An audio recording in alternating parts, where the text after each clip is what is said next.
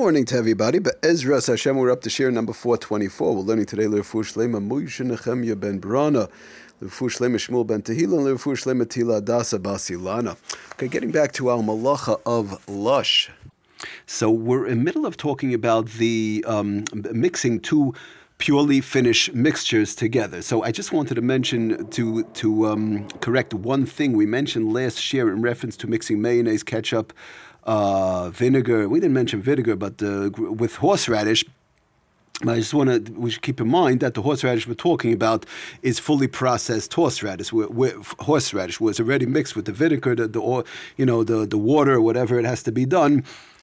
Usually one gets regular, ready-to-eat horseradish from the store. It's fully processed, fully finished, fully mixed, and so on. But if one has pure ground horseradish, for example, that was done obviously before Shabbos, one cannot go take a grater and start grinding, grating horseradish, but it's fully ground from before. It's for pure ground horseradish. Obviously, that cannot be one cannot start mixing with the vinegars and everything, the mayonnaise, the ganze maisa with that, unless they use all the shenuyim that have to be done. Now, another thing I want to mention, and that is what we've been talking about. The Sefer Lamites Malachas does bring down again the same thing on page 534, that one may add mayonnaise to ground horseradish. But again, when it's totally processed, horseradish, he's explaining horseradish which was previously mixed with vinegar and all the other liquids, and it's a regular processed horseradish like we have, fully made.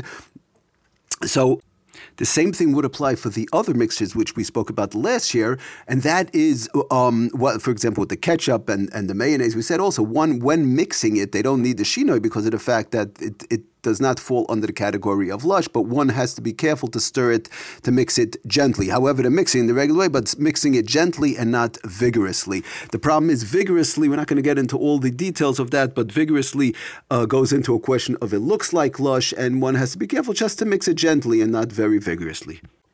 So just to talk a minute about the vigorous part, mixing vigorously. Again, it looks like lush. There is such a thing when one mixes eggs vigorously. For example, let's say on Shabbos, nobody's cooking obviously, but it looks like one is mixing eggs to cook. And the same thing by lush. It's brought down like that in the Shulchan Aruch, but L'maaseh brings down Reb Shimon Yehuda on page 238, even where he says like this, even where there is no isser of lush, in the cases we've been talking about the last year, this year, mixing vigorously is taka prohibited. You might not need a shinoi in certain cases, which the cases we've been talking about, but to do it vigorously, that is taka not allowed, where a thickened mixture emerges.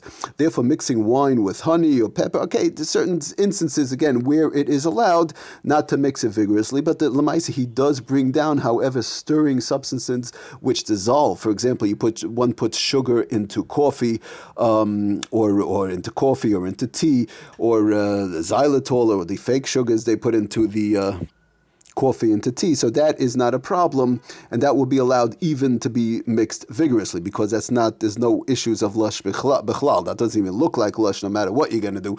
The same thing would apply l'chayru. One puts, for example, pieces of cookie in a case where it's allowed into a coffee or a tea where it's either below yad saledisbay, because that's a question of baking. That's a question of cooking after baking. Bishul achar afiyah, to put cookies into a hot coffee or cookies into a hot tea. So in conjunction with the halachas of bishul, if it was done the right way, whether the coffee or tea is below yad saledisbay, it already cooled down, or it's in a kli shlishi or the like, in which case it would be okay. So putting bits of cookie or bits of cake or whatever, again, into a tea or into a coffee, a lot of people like to eat it like that. That again is no issue of lush at all, and even mixing that a little bit vigorously, not so gently, so that those cases would not be a problem, because bichlal there's no lush over there. It's only a question of whereby, for example, like we said, the two mixtures together, even though there might not be lush in certain instances because they were already mixed from before, but not to do it vigorously, only gently, even though there's no actual shinoi that's required over there. An interesting question comes up, especially now moving towards the summer months, people are outside, and that is as far as pouring water on a ground. Now, we're not talking about cement ground. We're talking about whereby it's either sand or soil or the like. So when it's soil where things grow or something along those lines, like a field or the like, or grass, That one is not allowed to do. We're going to learn it in the halachas of chayresh and zereya. That's the plowing and the planting and the like. Obviously, one is not allowed to plant. One is not allowed to, pour water on plants or ground or the like for the planting purposes, but even just if one is washing, for example, they're washing outside in the grass, one has to be careful. That's not allowed to be done on Shabbos either.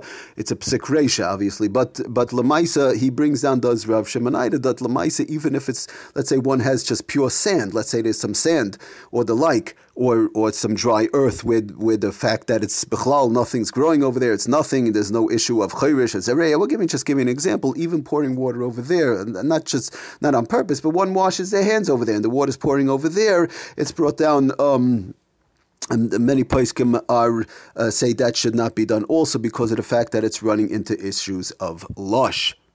Just to read the Lashon from again, Rav Shemonida, he brings like this on page 239, pouring water onto earth or sand, even with the malacha of chayrish or zereya, did not apply in those cases which we said, it's dead earth or whatever the case is, or it's pure sand, nothing's growing on regular sand. So those zereya and chayrish would not apply over there, but the prohibition of lush, according to many poskim, would apply, so one has to be careful that water, not to pour water in those areas.